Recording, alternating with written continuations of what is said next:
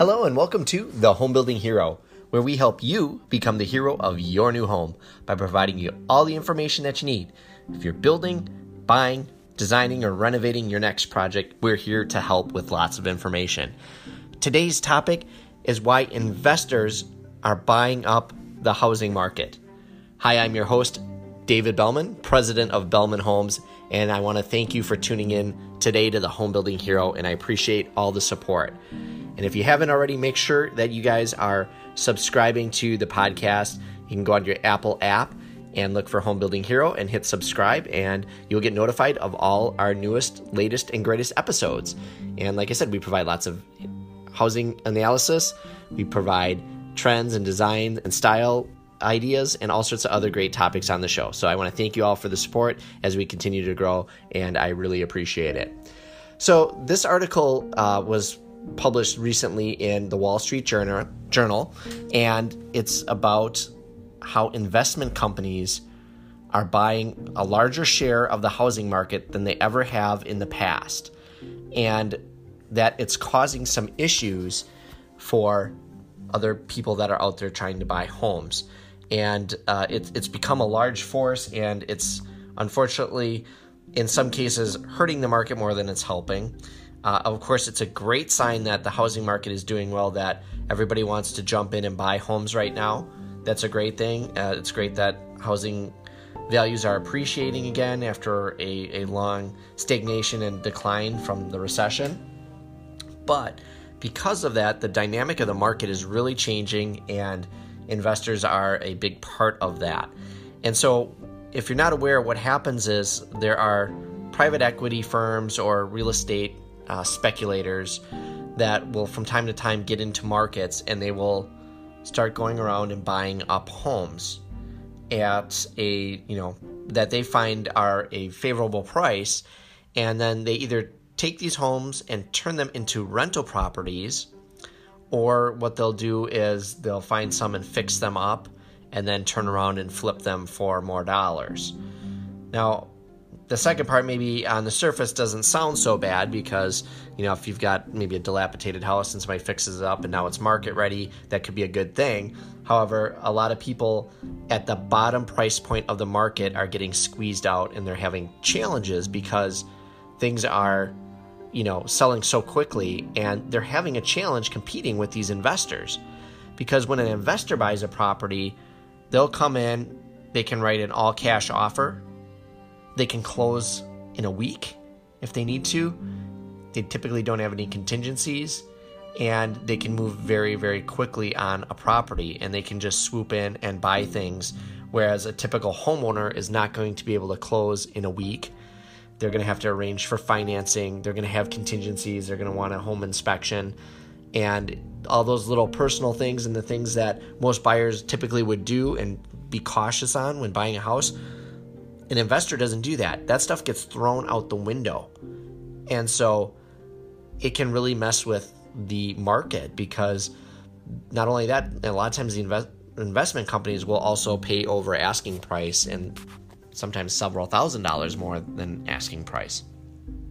I've seen this work both ways, though. There's been situations where I actually had a deal a few years ago where I was selling a house for one of my clients, and an investment company came in and wanted to buy their home. And they tied up the house with an offer and everything, and it looked good. And then all of a sudden, a week or two into the transaction, they're like, nah, we're not sure if we want to buy in this market anymore. We're going to back out of the deal. And, obviously the homeowner was upset, and we worked with that program and said, listen, this person is counting on this house sale. You wrote an offer. It's a cash offer. You're going to breach your contract. And then they said, okay, we're just going to continue, and we're going to buy the home. So sometimes this will happen where they'll come in and they'll buy properties and they won't close on them. And so then it ties up the house off on the market. You might lose out on potential buyers, and then by the time everything gets sorted out, you put it back on the market. Now your house has lost that momentum of being new to the market and those kind of things. So as a seller, you got to be a little careful on that. You got to really make sure that they are going to move forward with that transaction. But one of the things that was interesting in this article from the Wall Street Journal is that they said almost 11% of home purchases in 2018 were basically by equity firms and investors. And especially in certain markets where you have a lot more volume, I think you're seeing a lot of that happening. And, some of that is, local or state, I don't want to say state money, but I would say United States type companies. But also a lot of investment companies are coming from foreign soils, and they're coming in and they're just buying up our property and our land because it's just a good investment. Because right now the housing market has been going up for so long at a steady rate, a lot of these companies find it's a better investment, maybe more stable than potentially investing in the stock market, because we're seeing, high 7, 8, 9, 10% returns on housing. And of course, people are overpaying asking price, especially in the lower range of houses.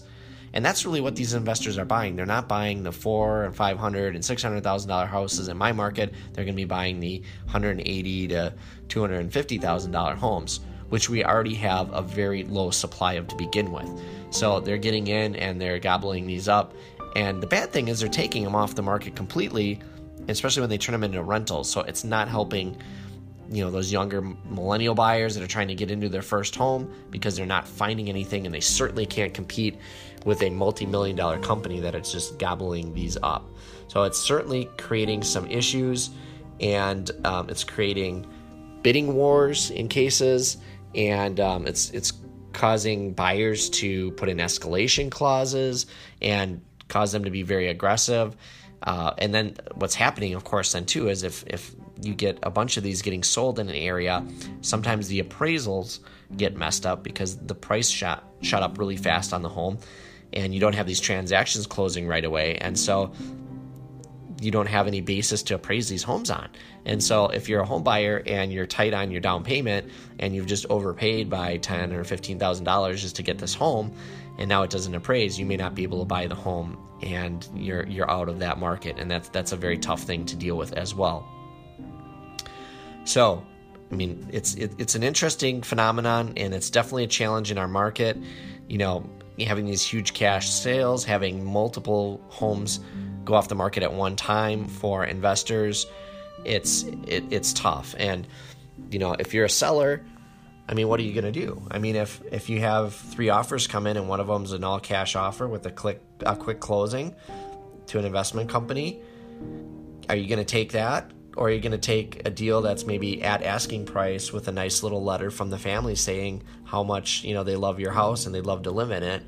If you're getting another $10,000, you're probably just going to take the investment company, unless you just are really motivated by that letter. But it's tough because, I think most people want their home to get sold to a family. They want their home to be sold to somebody that's going to take care of it and, make new memories in it and treat it, just like you treated it. But money talks, man. I mean, you get that much more money because an investor comes in, you're probably going to take the money, right? And you're going to be able to buy a little bit fancier house yourself, or pay down your mortgage, or whatever it is that you're planning on doing with the extra funds. So it's kind of an interesting phenomenon, and especially on the rental end, because there are quite a few rental properties, but the interest rates are so low. A lot of these companies too are like, hey, we'll buy the house even if we take a loan out later. The rates are so low, the return on the rental is much greater. They just accumulate a bunch of cheap rental properties, and they've got a great cash flow for many years. And worst cases, they keep them for a couple years. They move the tenant out and they turn around and sell the building for a huge gain. And now they've not only gotten rental income, but now they've gotten some nice gains off of that property. So it's kind of interesting. It's definitely worth watching in the next year. Obviously, in 2018, it was a huge factor in the market. Anytime like a large entity like that, where you've got investment companies buying 10% of the inventory on the market, that is going to drastically affect and change the market conditions. So just be aware of it. Be careful if you are a seller, because sometimes they will buy these and they won't move forward on it. And it's important that you guys know that. And then, of course, if you are a home buyer out there, you have got to be careful. You've got to act quickly when you see something you like, especially in those lower price ranges. And if you're competing against an investment company, you are going to need to either offer more for the home, or you're going to need to work with your agent on doing some great escalation clauses to be able to, hopefully raise your offer up to the appropriate level to beat out that investment company. And, you might have to be prepared to close quicker than you anticipated, or those kind of things. If you're a renter, you may end up having a month or two of rent over and above your mortgage payment. But if it's to get the home that you want, you might need to do that. So I hope you enjoyed this episode of the Home Building Hero. And I encourage you guys to also go onto our website. We do have some information on there, and you can certainly reach out to us at any time if you would like to hear some different topics. And if you have any questions, we would love to hear from you. So you can go to homebuildinghero.com and fill out one of the forms on the website. It'll go right to me, and we can include that information in a future podcast. So I want to thank you again for listening into the Home Building Hero today, and we'll talk to you all very soon.